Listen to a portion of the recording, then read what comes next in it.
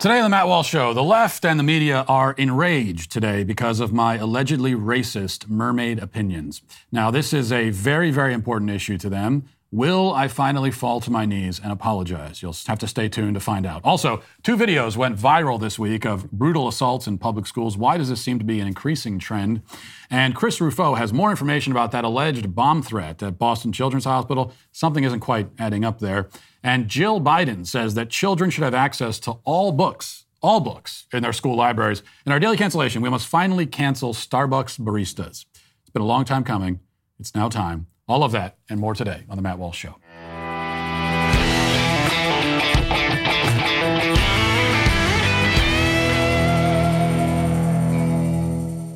Roe versus Wade has been overturned, and this battle is now finally leaving D.C. and going to the grassroots. No group in America is better positioned than 40 Days for Life. With about 1 million volunteers in 1,000 cities, 40 Days for Life holds peaceful vigils outside abortion facilities. They have a larger presence exactly where they're needed in blue states, with California being their largest state. Some former abortion facility directors say that these vigils can cause the abortion no-show rate to go as high as 75%, which is very damaging to their abortion business, which is very good for the children who are being saved by that. These law-abiding vigils have closed many abortion businesses in America, and nearly half of those closed abortion facilities were in liberal cities where abortion will remain legal, including closures in San Francisco, Chicago, and Seattle. So they're exactly where they need to be fighting this out. 40 Days for Life is effectively changing hearts and minds in the grassroots to end abortion. You can learn more about them by checking out their locations, podcasts, and free magazine at 40daysforlife.com. Remember, this is the time to be fighting, to be in the fight. The fight is not over. So if you want more information, go to 40daysforlife.com. You know, there are times when I provoke the ire of the left and wind up trending on social media and generating negative headlines because I've said something that they find offensive about an important cultural topic. And then there are times when I provoke the ire of the left and wind up trending on social media and generating negative headlines because I advocated for a scientifically accurate mermaid with translucent skin. Now, this latest outrage falls into that second and admittedly very specific category. So those who listened to the show yesterday may recall the very brief moment during the comment section segment of the show when I responded to someone who was giving their opinion on the Black Little Mermaid issue. In my response, I asserted that scientifically, it makes no sense for Ariel to have dark skin. In fact, I suggested that she ought to be translucent and skeletal and horrifying like a real deep-sea fish. Our loyal fans over at Media Matters heard those remarks, as they hear literally everything else I say because they're obsessed with me and want to date me. And they immediately posted it to Twitter and published an article on their site with the headline, "Daily Wire host says it is unscientific to cast a black person as a mermaid." Other left-wing blogs picked it up, like the site Alternet, which reports, and I'll read a little bit of their report because I think it fairly captures what actually happened. Quote, right-wing Daily Wire podcaster Matt Walsh threw a fit on Wednesday over the new live-action remake of the classic Disney film The Little Mermaid, because the main character, Ariel, is portrayed by actress Halle Bailey, who is black. Matt said that while he is sympathetic to more racial inclusion in fictional works, he opposes Bailey's casting because of marine biology. Quoting me now, quote, "Also, by the way, with The Little Mermaid, can we also just mention that from a scientific perspective, it doesn't make a lot of sense to have someone with darker skin who lives deep in the ocean," Walsh complained. "I mean, if anything, not only should The Little Mermaid be pale, she should actually be translucent," he continued. "If you look at deep-sea creatures, they're like translucent. They have no pigmentation whatsoever, and they're just these horrifying, they look like skeletons floating around in the ocean. That's what The Little Mermaid should look like. She should be totally pale and skeletal, where you can see her skull through her face," Walsh noted, adding that this would be a version of The Little Mermaid that I would watch. Now, that is indeed an accurate and full quote, which I do appreciate.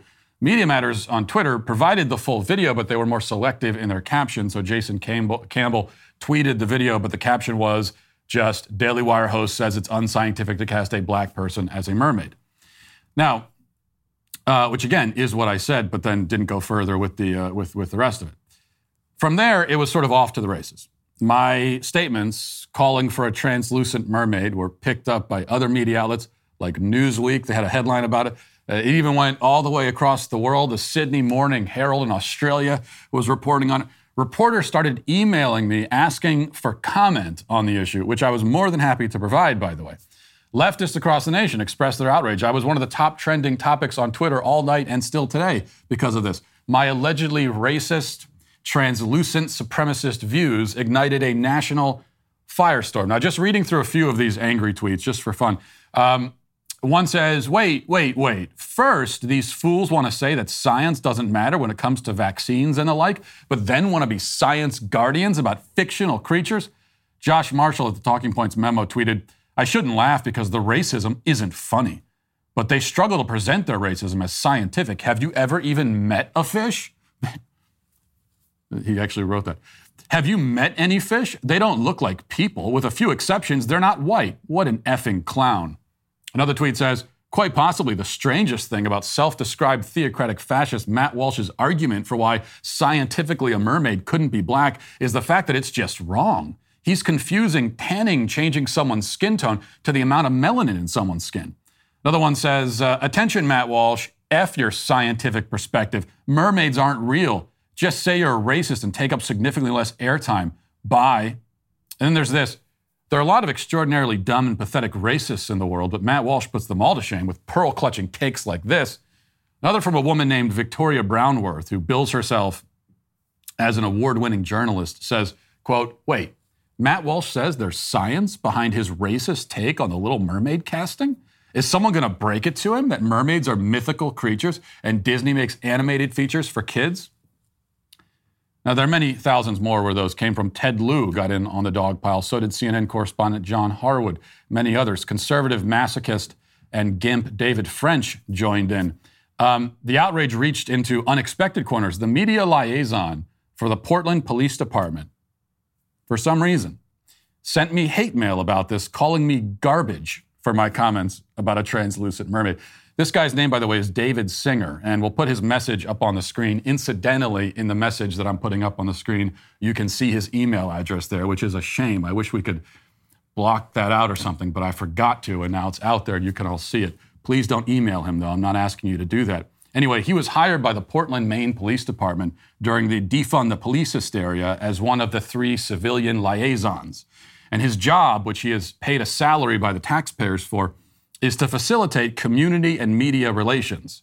And this is his media outreach strategy, evidently. A very interesting approach, to say the least. He actually sent me that bit of hate mail, called me garbage, and then blocked me so that I couldn't respond. This is media outreach, okay? This is what the Portland Police Department in Maine needs. All told, the left was very upset about my push for greater translucent representation in mermaid casting. And let me just say, to begin with, that I am glad the left has chosen to take my comments seriously. I was, of course, being totally serious when I made them. I am not one to joke. I would never engage in something as juvenile as sarcasm. When I say something, as my audience knows, it means that I am 100% sincere all the time. And I especially would never joke about an issue as serious as translucent representation in Hollywood. So the 3 points I want to make here. First of all, I have long been an advocate for the translucent population, a fighter for trans rights, you might say. Translucent individuals have been marginalized for far too long, and now even film roles that rightfully belong to them have been appropriated. I ask you, when was the last time you saw a skeletal, translucent, goblin-like monstrosity cast in any movie? Now, granted, we have one as the Speaker of the House right now, but that is hardly enough. If they will not earn roles in films about deep-sea creatures who sing, then what hope do they have? Translucent people exist, and they deserve to be affirmed. Translucent rights are human rights. Translucent lives matter. Second, many on the left have sent me messages or left comments insisting that my mermaid racial theories are factually incorrect. They have presented many arguments seeking to debunk my thesis. A journalist named, there are a lot of journalists, by the way, who are chiming in on this, and there's a journalist named Catherine Marshall. She sent a whole string of tweets fact-checking my alleged misinformation and insisting that mermaids are more like seals who breathe air at the surface. That's what she said. And as she reminded me indignantly, seals are black. But this argument fails because mermaids live on the ocean floor. And as you may recall in the original film, Ariel's trips to the surface are a source of great controversy in the mermaid community. They don't want her to go there at all. This means that mermaids do not need to surface in order to breathe air, as seals do. No, living on the ocean floor with flounders and evil octopuses clearly qualifies her as a deep-sea creature. She certainly lives deep enough where there wouldn't be nearly enough light penetration to necessitate high concentrations of melanin in the skin. Indeed, the lack of light penetration would create, as I argued, a translucent appearance. This would be both evolutionary, an evolutionary adaptation allowing for greater camouflage from predators, and a logical result of the lack of sunlight. So, do your mermaid research before you try to engage with me on this subject. You need to bring mermaid facts and mermaid logic to this conversation. By the way, I demand this level of accuracy out of every Disney film. It's one of the reasons I've always objected to Beauty and the Beast. For one thing, the story promotes bestiality as Beauty begins to fall in love with what is essentially a large talking buffalo. For another, the servants, who turned into household objects and pieces of furniture, would in reality be so psychologically devastated by this transformation, they'd be in no mood to perform song and dance numbers for the Beast's female prisoners. Not to mention they wouldn't have vocal cords or a musculoskeletal system that could facilitate that sort of physical movement. Third and final point. I am the beloved and revered LGBT author of Johnny the Walrus. I literally wrote a book about marine animals. Johnny the Walrus is not just a masterpiece of children's literature, but also the seminal scientific treatise on the subject of aquatic mammals. So those who are questioning my statements are therefore not only engaging in homophobia and gay erasure, but also are refusing to listen to and trust the experts. This is dangerous and toxic behavior, not to mention an example of stochastic terrorism. As an expert in the field and as an advocate for the translucent community, I will not allow myself to be silenced or marginalized. Now let's get to our 5 headlines.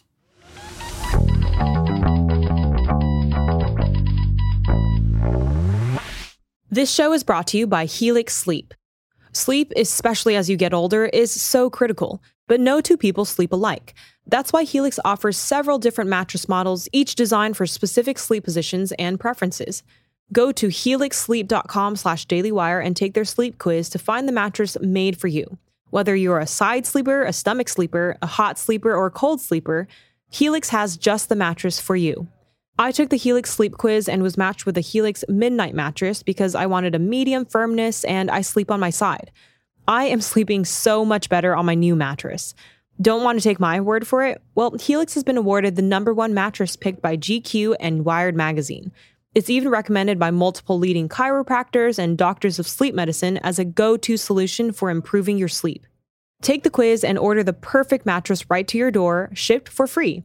It's so quick and fun to unbox, and you won't believe how well you'll sleep. All Helix mattresses come with a 100-night trial and a 10 or 15-year warranty. Helix even offers financing options and flexible payment plans. A great night's sleep is never far away. Helix is offering 20% off all mattress orders and a free bedroom bundle for our listeners. Go to helixsleep.com/dailywire and use code HelixPartner20. This is their best offer yet, and it won't last long. That's helixsleep.com/dailywire, code HelixPartner20.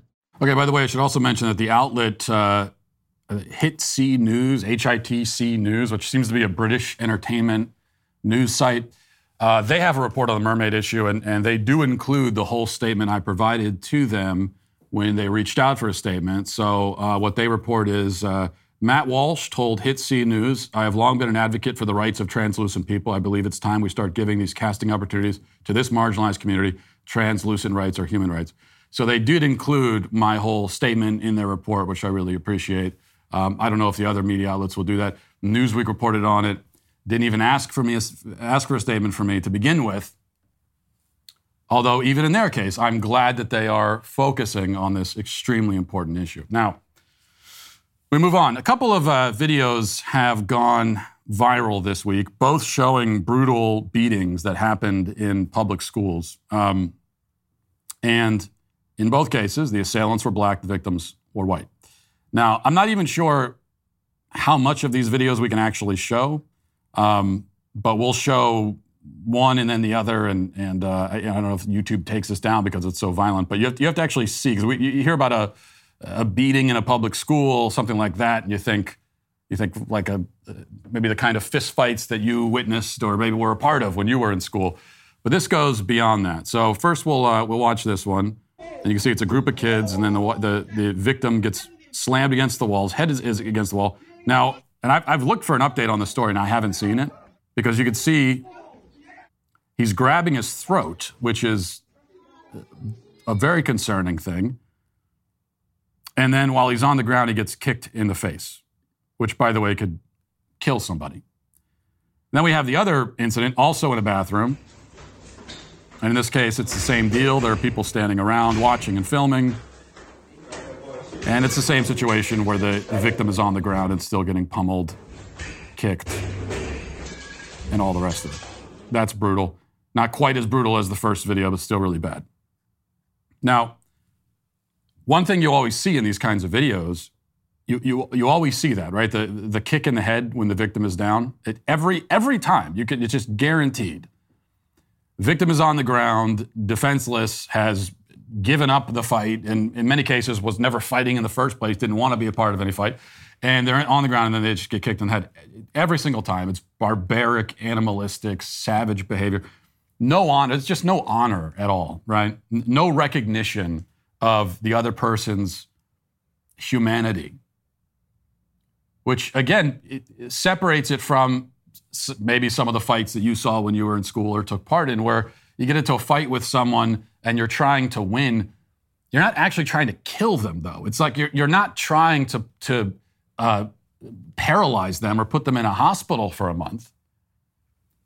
Most of the time, the kind of fights that you think about, it's just sort of, it's a lot of bravado and that sort of thing, this kind of masculine energy that boys have. And a lot of times you get two kids that start getting in each other's face, and they don't even want to fight. That's why they get into each other's face in school, because they know it's going to get broken up. And so there's that. There's kind of that category of fight, which is one thing. And it's bad. You shouldn't do it in school, and kids who do it should be punished. But again, that's not this. This is someone who's outnumbered and just being totally brutalized, often for no real reason. Now, 12 News in Beaumont, Texas, has more on one of these incidents. I think it's the second video we saw.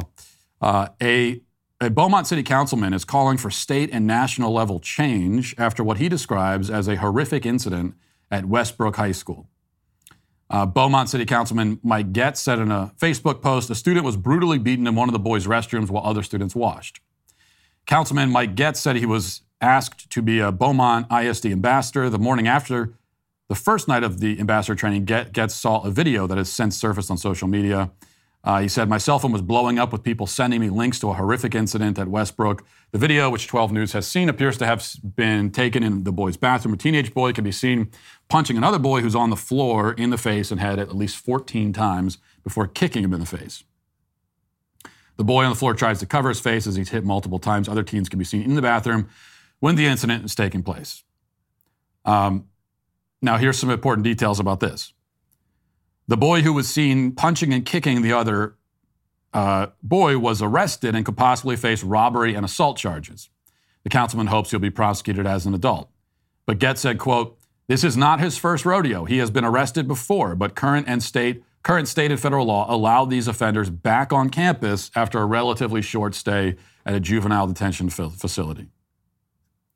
So that's what's happening in the school system right now. If you're wondering why you see these kinds of videos with increasing regularity, it's because the kids who do this end up back in the school system. A lot of times they're not charged at all. I mean, the fact that we're even talking about this hypothetically, oh, he could be charged with assault. Could be? What do you mean could be? If that's not criminal felony assault, I don't know what is. If that doesn't qualify, then what do you have to do? If punching and wailing on someone and kicking them in the head when they're on the ground doesn't count as felony assault, criminal assault that sends you to jail, then what does? And yet this kid has done this before and ends up back in school doing it again. Now, a few things here. First of all, we all know, obviously, that if you flip things around and it's a group of white kids beating a black kid, it makes national news. We know that. It's not just national news, it's a national crisis. It's a national crisis. It is, there's press conferences at the White House about it. There's marches, there's rallies, there's riots, it's the only thing you hear about. for a month at least, if you flip it around. But the problem with focusing on the hypocrisy, now I think that the hypocrisy should be mentioned, the double standard should be mentioned. We talked about it a few days ago on the show. Now, there's an attitude among some conservatives that I don't even want to talk, racial double standard, let's not even talk about that. It's lame to talk about it. Well, so we're just going to accept it? Now, I'm not saying that talking about it will solve the problem in and of itself, but I don't accept it. So I'm going to point it out every single time. The problem, though, with focusing just on the hypocrisy is that it lets us off the hook from actually dealing with the reality, with the uncomfortable reality, which is that in these videos, we say that, well, if the races were reversed, it'd be national news. Okay, what's the unspoken part of that? Because most of the time you stop there, you don't keep talking. But the next sentence is, we never see videos in the reverse. They almost don't exist. And maybe there are a few examples, but we can assume that there probably aren't, at least not recently, because we would know about them. So that is the uncomfortable kind of unspoken reality, is that in these kinds of videos, it's almost always a group of black kids mercilessly brutalizing a white kid. That's just a fact. Almost never the reverse, almost never. It almost always goes this way, the way you see in the video. Again, it's a fact. It might be uncomfortable, but it's true. So what do we do with that? How do we make sense of it? We can make sense of it in a few different ways. I mean, one thing we could point to is the breakdown of the family unit, which has something to do with it. And the breakdown of the family unit is happening across the country in every community and in every racial demographic. But it is, as I think everyone knows, worse in the black community than it is anywhere else. There you're dealing with 70%, sometimes 80%, depending on the communities, sometimes even more than 80% fatherless home rate. And when you see this kind of behavior from a kid, again, not just fighting, but like this kind of brutal, savage behavior. And in one case, you're going after someone smaller than you, who has no interest in a fight, trying to kill them. This is not just assault. This is attempted murder. You kick someone in the head when they're on the ground, you are trying to kill them. That's attempted murder. You see someone behaving that way, you can guarantee, and you're going to be right 99.9% of the time, that there's no father in the home. This is someone who does not have a strong masculine role model in the home. And we know that because they've never had masculinity demonstrated to them.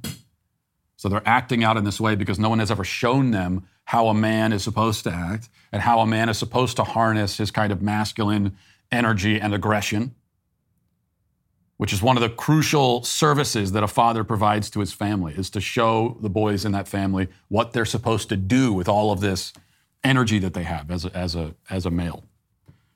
So we know that, and there's also just been no firm hand in the home. Someone who can draw a line and say to the kid, you're not going to behave this way.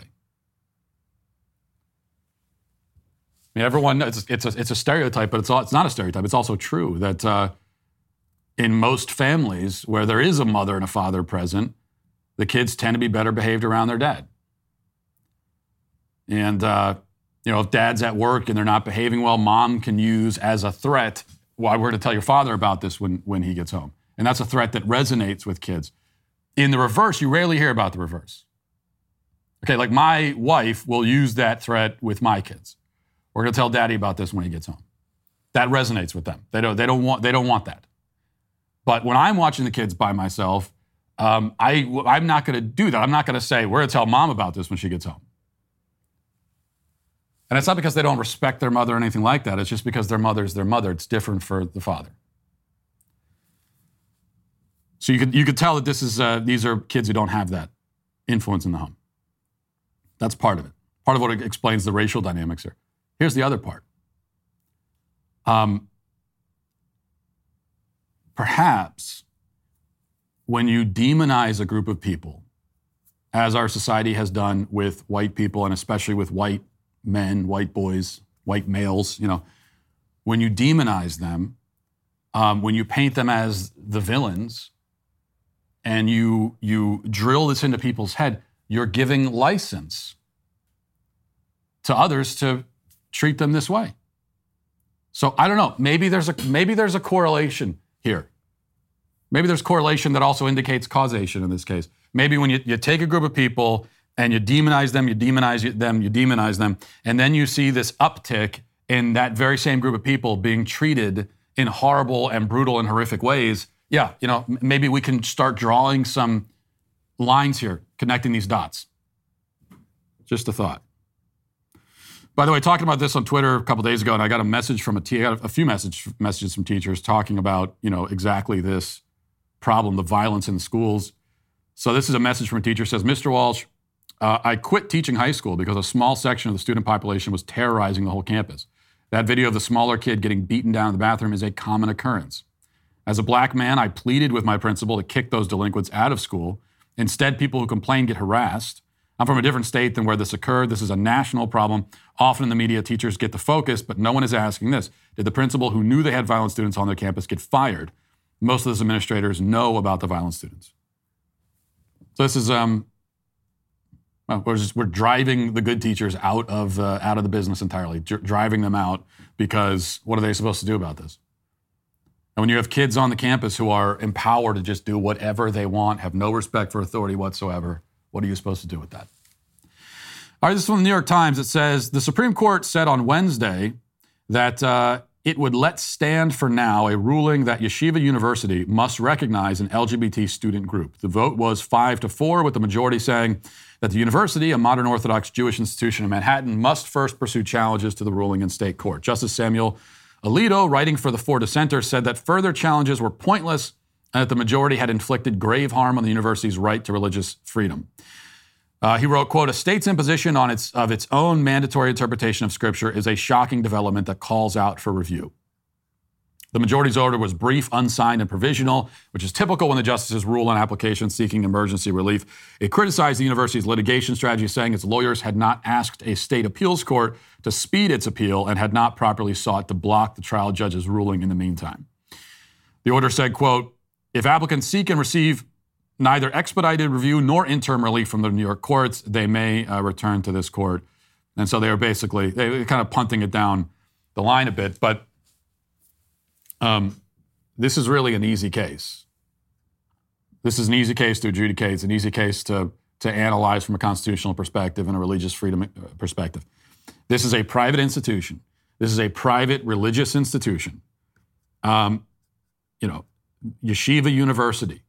Just by its very name, you can't make any mistakes about what it's about. And I'm sure that if you go to enroll in a school like this, all of these things are made very clear. This is an Orthodox Jewish institution. It's not like it's the only educational institution in America or even in New York. There are many other options. But if you come here, we are a religious Jewish institution. We abide by the Jewish religion, and that's it. So if we're being told by the left, and provisionally anyway, by the Supreme Court, that private Jewish institutions don't have the right to abide by by their religious faith in their own institutions, then in what sense do we even have religious rights anymore? This was I always talk about the leftist sleight of hand trick. Here was another one, and it's always the same thing. Because for so many years, they said, as they were driving religious people out of the public square completely and driving them out and saying, your religion is not welcome here. It's not allowed here. Get it away. Get it out of sight. But then what do they always say? They said, well, do that in your own churches and your own schools, okay? If you want to be in your home, in your own private religious schools, your own churches, or synagogues, as the case may be, you can have your religious freedom there. Just don't make us look at it. Gross. We don't want to see it. And many on the right, as always, went along with that. I guess found that convincing. But it was always a lie. It always was. Because you let them drive you out of the public square, relegate you to these, to their own little assign. They draw a circle, on the sidewalk and say, like they literally do on some college campuses, they say, here's your free speech zone. Here's your religious freedom zone. It's right here. You can have religious freedom in there. And then people go and they go stand in a little circle and they say, okay, fine, I'll stand here. And then what do they find? That circle gets smaller and smaller and smaller until it disappears. It's a straightforward case. If you don't agree with Orthodox Jewish people on the issue of homosexuality and gay marriage and gay rights and all the rest of it, if you don't agree, then don't go to an Orthodox Jewish school. Go anywhere else.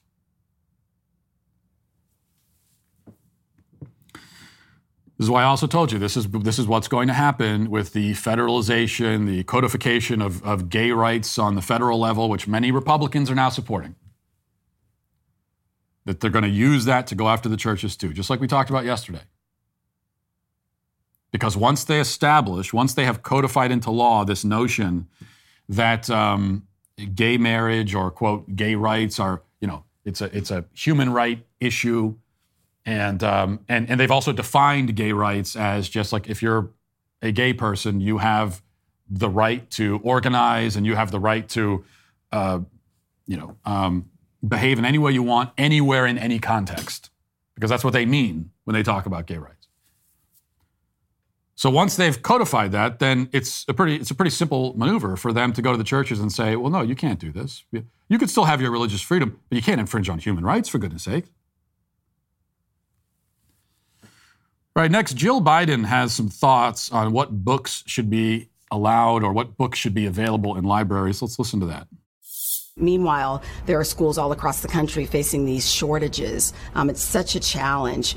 What concerns you the most when we talk about staffing for schools? This has been happening for a couple of years now. We've seen it coming. The teacher workforce was skewed a little bit older, for several years now.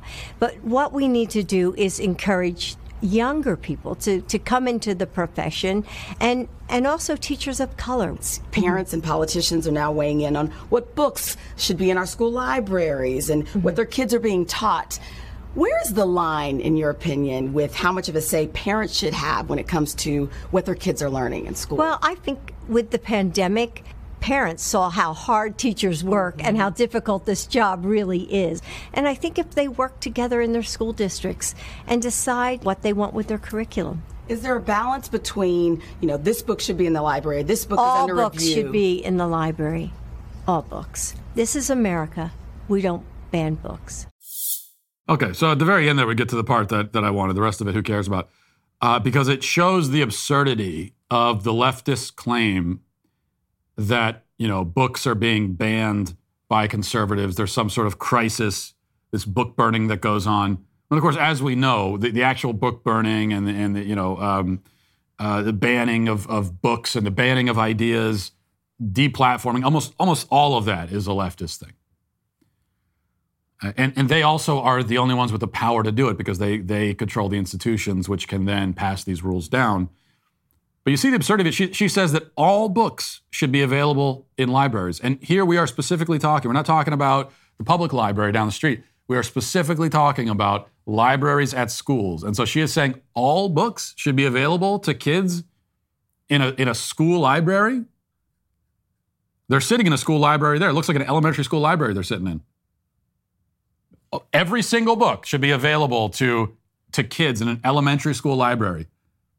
I mean, forgetting about the logistic challenge of putting every single book in existence in a school library. Also, so you're suggesting that there are no books that are inappropriate for kids? They're not even debating whether this or that particular book is inappropriate. They're saying, well, every book is appropriate, of course. There's no such thing as inappropriate material for a child. But don't call them groomers, of course. Never do that. All right, Nancy Pelosi has some rather glib thoughts on the issue of when life begins. Let's listen. There is a conflict within the Republican Party. There are those in the party that think life begins at the candlelight dinner the night before.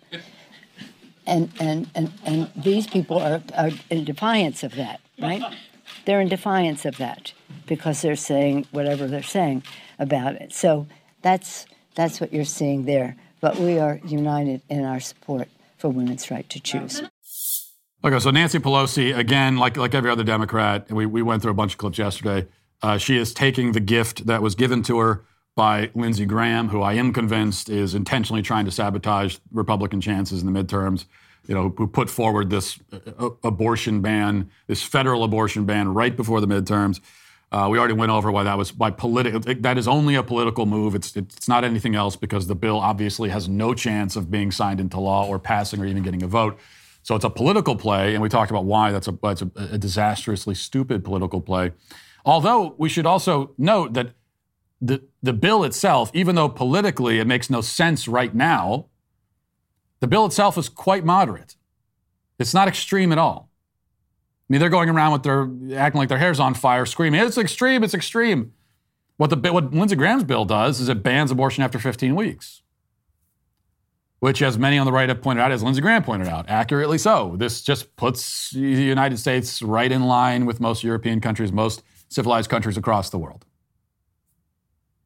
15 weeks, my wife is a little bit more than 15 weeks, but she's right around there. I mean, 15 weeks is late. It is late into a pregnancy. And at 15 weeks, now, you don't have unborn babies who are viable in the sense of, when we say viable, meaning you can take them out of the womb and they can survive completely on their own. But they are developed, like recognizable human beings. You look at the ultrasound at 15 weeks and you will see little babies there. So it's a moderate bill, but Democrats are taking the gift that they've been given and painting it like this extreme attack on quote-unquote women's rights. But you notice her little quip there. Well, Republicans, they think life begins at the candlelight dinner the night before. Now, obviously, that's not even close to true. She's trying to make it sound like conservatives are confused. Like she's trying to confuse the issue about when conservatives say, when pro-lifers say life begins. No, we're very clear about it. Life begins at the moment that this living being comes into existence. That's it. Life begins. So another way we could put it, we always say life begins at conception. Maybe a simpler, more direct, clarifying way of putting it is that life begins at existence. That's what we should be saying from now on. Not life begins at conception, even though that is accurate. Better way of putting it is life begins at existence. And when you put it that way, you are now putting the pro-abortion people in the position of trying to argue that life begins sometime after existence. That somehow, human life and human existence are these two separable things. And first a human being comes into existence, and then at some other point in the future, they have life, and then those two things come together. That makes no sense. But because they're confused and are constantly obfuscating on this issue and trying to make it obscure and impossible to understand,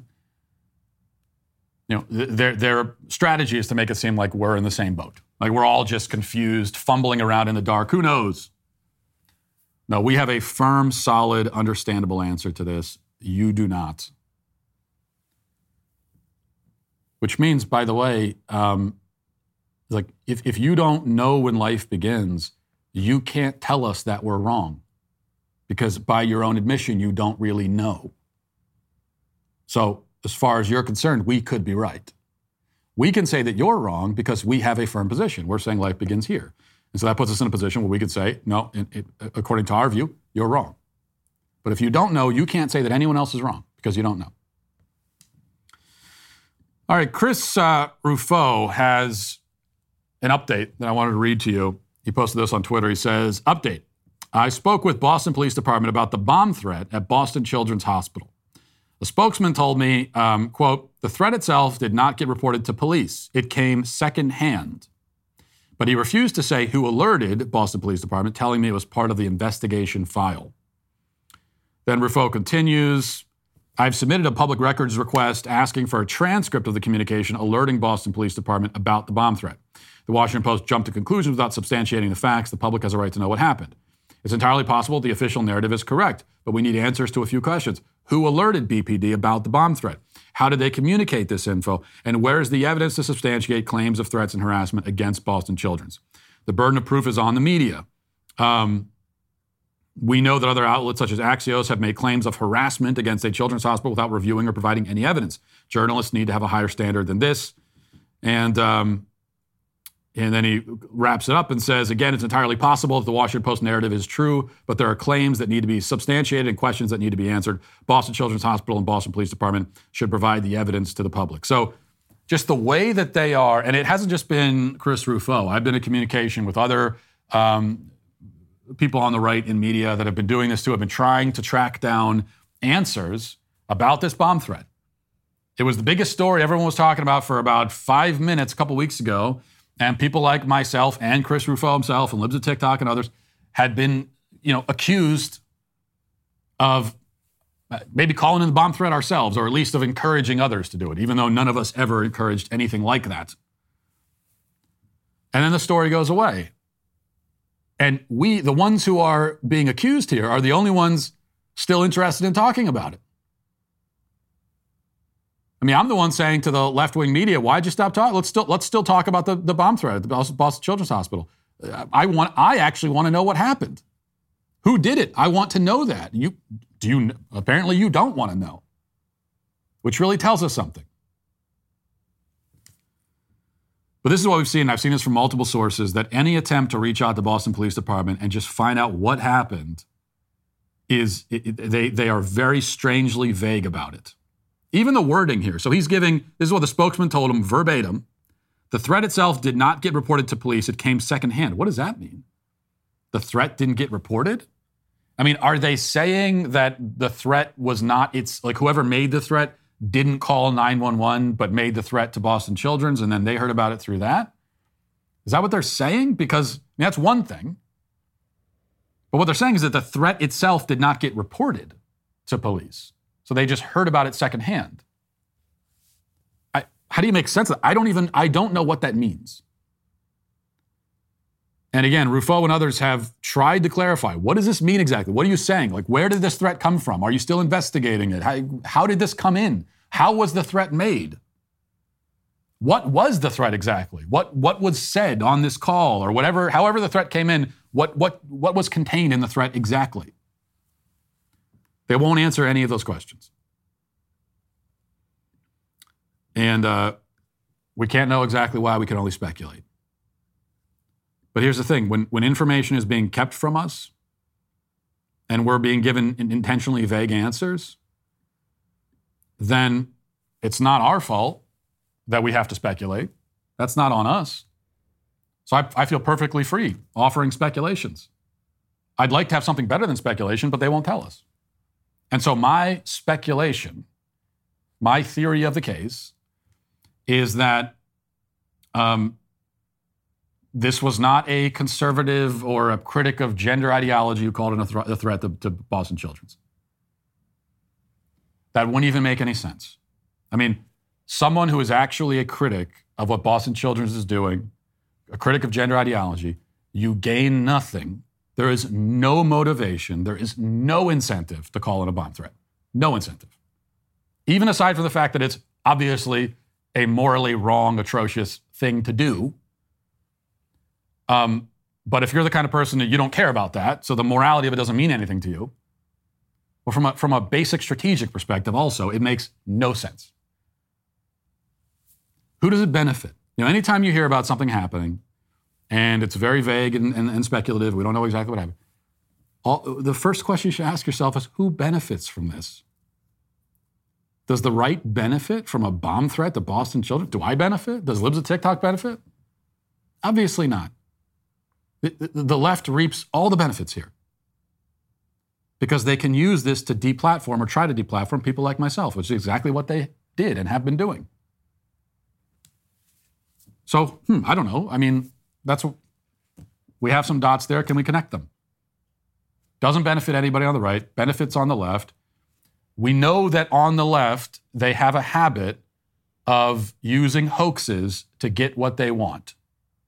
This is a well-established thing. They do it all the time. It just happened down at BYU. It's very, very frequent.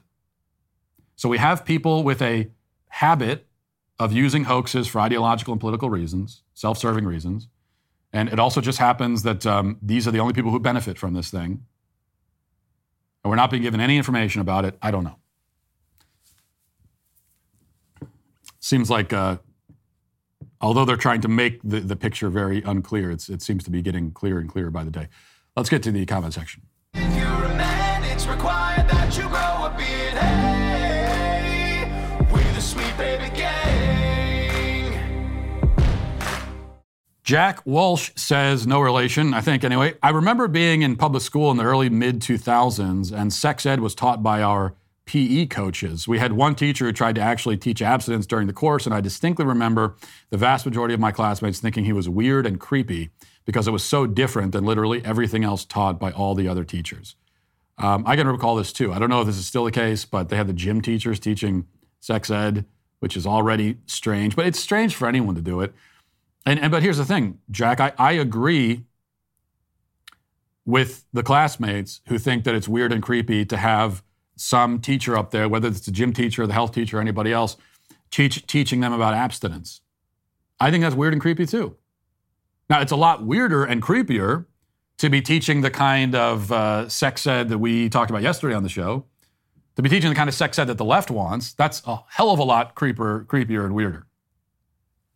But it is also weird and creepy to be talking about abstinence in public school because this is just a subject that should not be discussed at all. Now, I don't want public school teachers teaching kids about how to use pornography, teaching them about masturbation and all these things that you hear about in these sex ed classes. I don't want that. That's disgusting and horrible, and it should be criminal. And people that do that should go to prison. But I also don't want them to be tasked with teaching kids how to refrain from sex. That is also not a conversation that I want to enlist the government education system in. It should not be talked about. How to have sex, how to not have sex, shouldn't be talked about. Strange adults should not be talking to kids about that, period. Stick with, the ABCs and 1, 2, 3s. Philip says, I asked my 5-year-old daughter, what is a woman? Immediately and without hesitation, she responded, a grown-up girl like mommy. Looked at me confused and walked away. She gets it. Well, that's good. She obviously understands reality better than most adult people on the left. And now your job is just to make sure that she, retains that recognition of reality as she grows older. Delta says, porn is a natural human experience. No, it may be a common or nearly universal contemporary experience, but that doesn't mean it's natural or good. Yeah, we heard that from the advocates of porn literacy yesterday, people that are promoting the porn literacy classes in Idaho public schools. And one of the reasons that they think they need to teach porn literacy is that porn is natural. And I noted that also. I didn't focus on that. I mean, there are so many things to tear apart when you hear this. So I didn't focus in on that part of it, but you're absolutely right that statement makes no sense. Porn is natural? What does that even mean, natural? What do you mean in this context? It's natural in the sense that natural beings, like physical beings, are doing it. So, if that's what you mean. But beyond that, no, I'm not sure how we could call Pornhub a natural phenomenon. It didn't arise. It didn't grow out of the ground like a tree. It is, in many ways, one of the least natural things you can possibly imagine. Ken says, I'm totally on board with the bicycling thing. I have to drive on a road exactly like you described on my way home from work, and there's always tons of people biking on these extremely dangerous roads right at the time that people are trying to get home from work. It's inconsiderate and rude, not to mention dangerous. There are plenty of bike paths and other designated biking areas that they could be using. Yeah, they do seem to especially choose the worst roads to bike on and the worst times. So they, if you're in the cyclist community, you could at least make it a little bit easier on everybody by choosing times like middle of the day when it's not during a commute, and at least choose roads that people can pass you without having to drive in oncoming traffic and get into a head-on collision. Can you at least do that? But no, that's too much to ask because these people are selfish sociopaths and should also be in prison. That's my solution to everything. Just put everyone in prison. This week, Obama economist Lawrence Summers said that we have a serious problem with inflation, which is a direct quote. But Joe Biden has refused to see it that way, calling the economy fast and strong. If only we had his eyes and his brain. Well, I don't want his brain, but his eyes anyway. Well, we thought we'd give the old man the benefit of the doubt and applied his fiscal policies to our Daily Wire merch sale to see if it gave you a better deal. After crunching the numbers, we quickly realized no one wants to pay 8.3% more for anything. So instead, we're going with our gut, and we're going to do what makes sense to us. We're cutting prices by 40%. That's right. You can now get a copy of my best-selling children's book, Johnny the Walrus, for only $12. You can get a Sweet Baby Gang t-shirt for $21. You can get an Old Glory baseball bat signed by Ben Shapiro for just $150. This is the time. If you haven't gotten your Sweet Baby Gang t-shirt because you're being cheap and saying, I don't want to spend all that, well, we are inviting you into the fold now. Even the cheap people can be in the Sweet Baby Gang. Get your t-shirt now. You get 40% off Daily Wire merchandise during our inflation reduction event while supplies last. Just go to dailywire.com/shop. Sale ends on Sunday. Now let's get to our daily cancellation. By the way, I am looking forward to the Media Matters headline. Daily Wire host calls for imprisoning all cyclists. Which, yet again, go ahead and make a headline out of that because I'm 100% serious. I really want to do that, and I would if I was in charge. Now, for our daily cancellation, I cannot say that it's a major shock by any means, but in recent weeks, I have learned that the Starbucks baristas community includes some of the whiniest, most self-pitying humans who have ever existed on the face of the planet. Now, this doesn't apply to all of them. There are exceptions, of course, but the whiners are a large enough contingent so that every week, it would seem, there's another viral post on Twitter from a barista complaining about customers, about working conditions, about the lack of pay, the lack of tips, etc.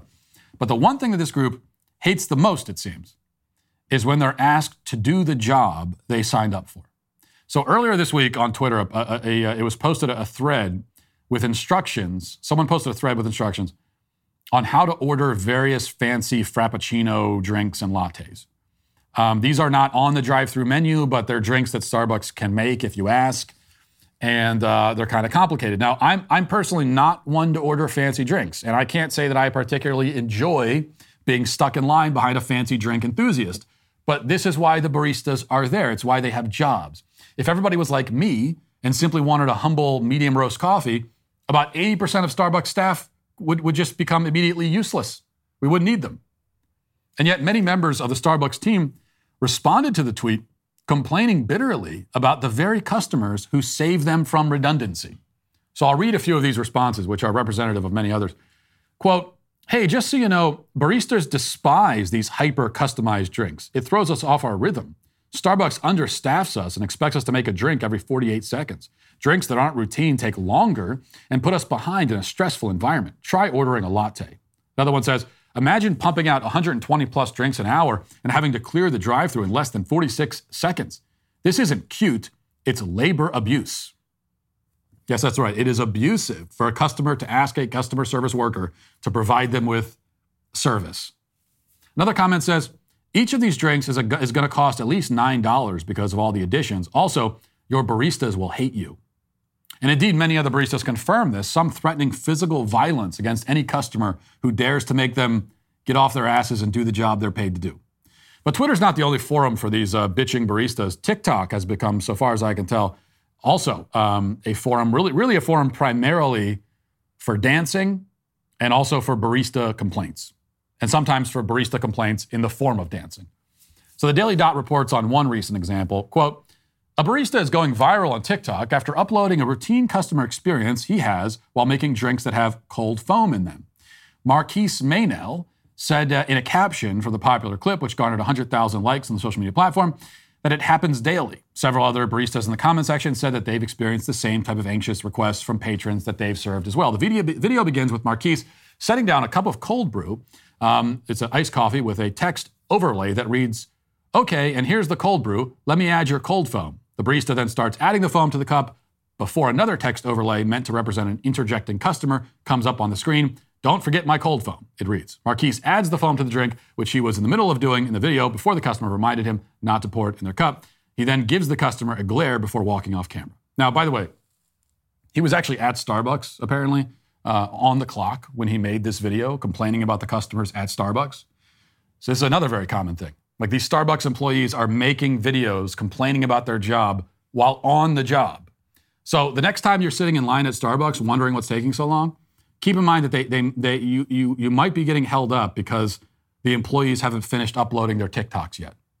Another TikTok video has this caption on the screen, quote, just reminding everyone that Starbucks baristas can see you in the drive-thru when you're at the box. So I saw you make faces and throw your hands up and say stuff under your breath to your friend because I asked you what size pink drink you wanted. I'm sorry I didn't hear you the first time. I didn't mean to offend you. Another barista agreed with this, warning customers that if she doesn't like your attitude at the drive-thru line, she will intentionally make your order wrong. Still, there's another recent TikTok video featuring a barista complaining about people who order frappuccinos too early in the morning. I've also heard complaints about people who order complicated drinks too close to closing time. So don't order them in the morning. Don't order them at night. Don't order them in the afternoon because that's when all the workers are making TikTok videos. So just don't order the drinks at all. Don't go to Starbucks because your presence is an imposition on the employees. But also, the employees all need higher wages. So this is what they demand.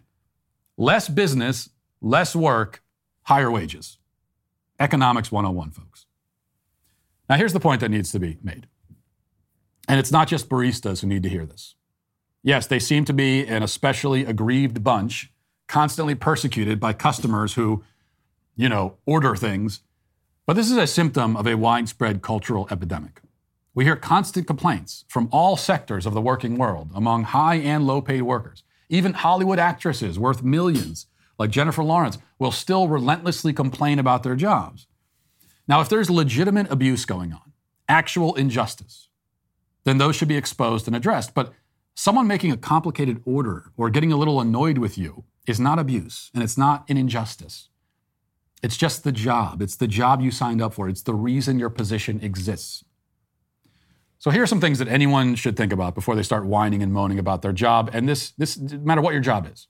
This goes for Starbucks baristas, people in my line of work, whatever it is. Number one, your job is not as difficult or taxing as you think it is. It has its challenges, but there are many jobs more difficult than yours.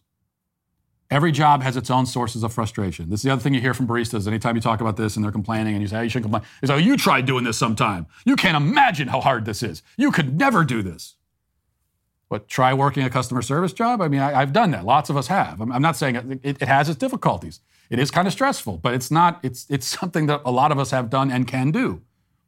Your job is not as difficult as you think.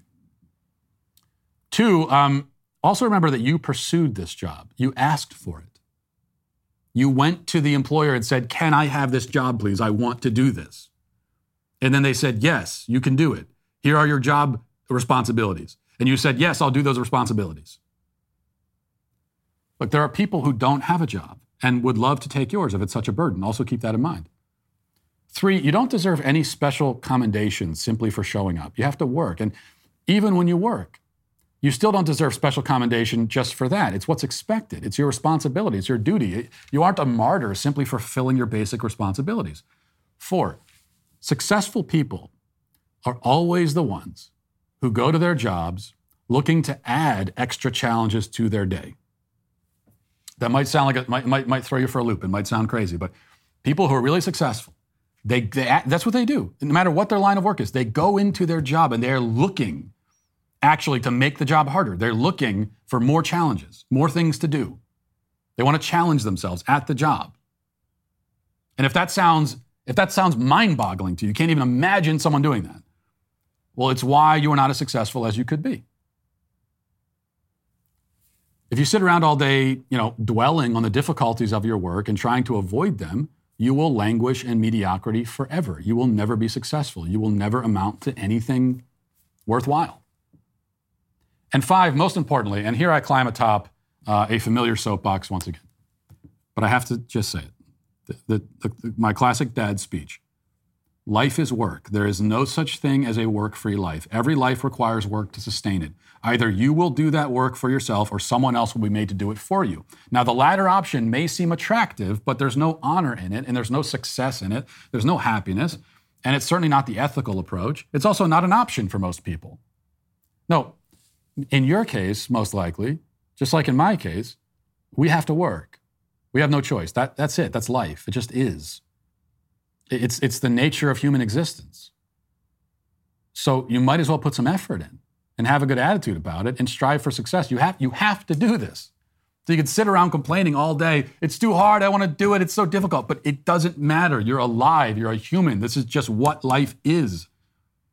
So you might as well accept it and try to make the most of it. And one more guideline. If you're going to complain about your job, if you are going to complain about it, and we all complain about our jobs sometimes, but if you are going to do it in the break room in whispers, like a normal person. Don't do it on the internet. These Starbucks baristas have violated all of these rules. In particular, though, they violate that last one. And so that is why, finally, they are the ones who are today canceled. And that'll do it for this portion of the show. As we move over to the members block, hope to see you there. Sign up for a Daily Wire membership if you haven't yet so you can join us for the final portion of the show. If not, talk to you tomorrow. Godspeed.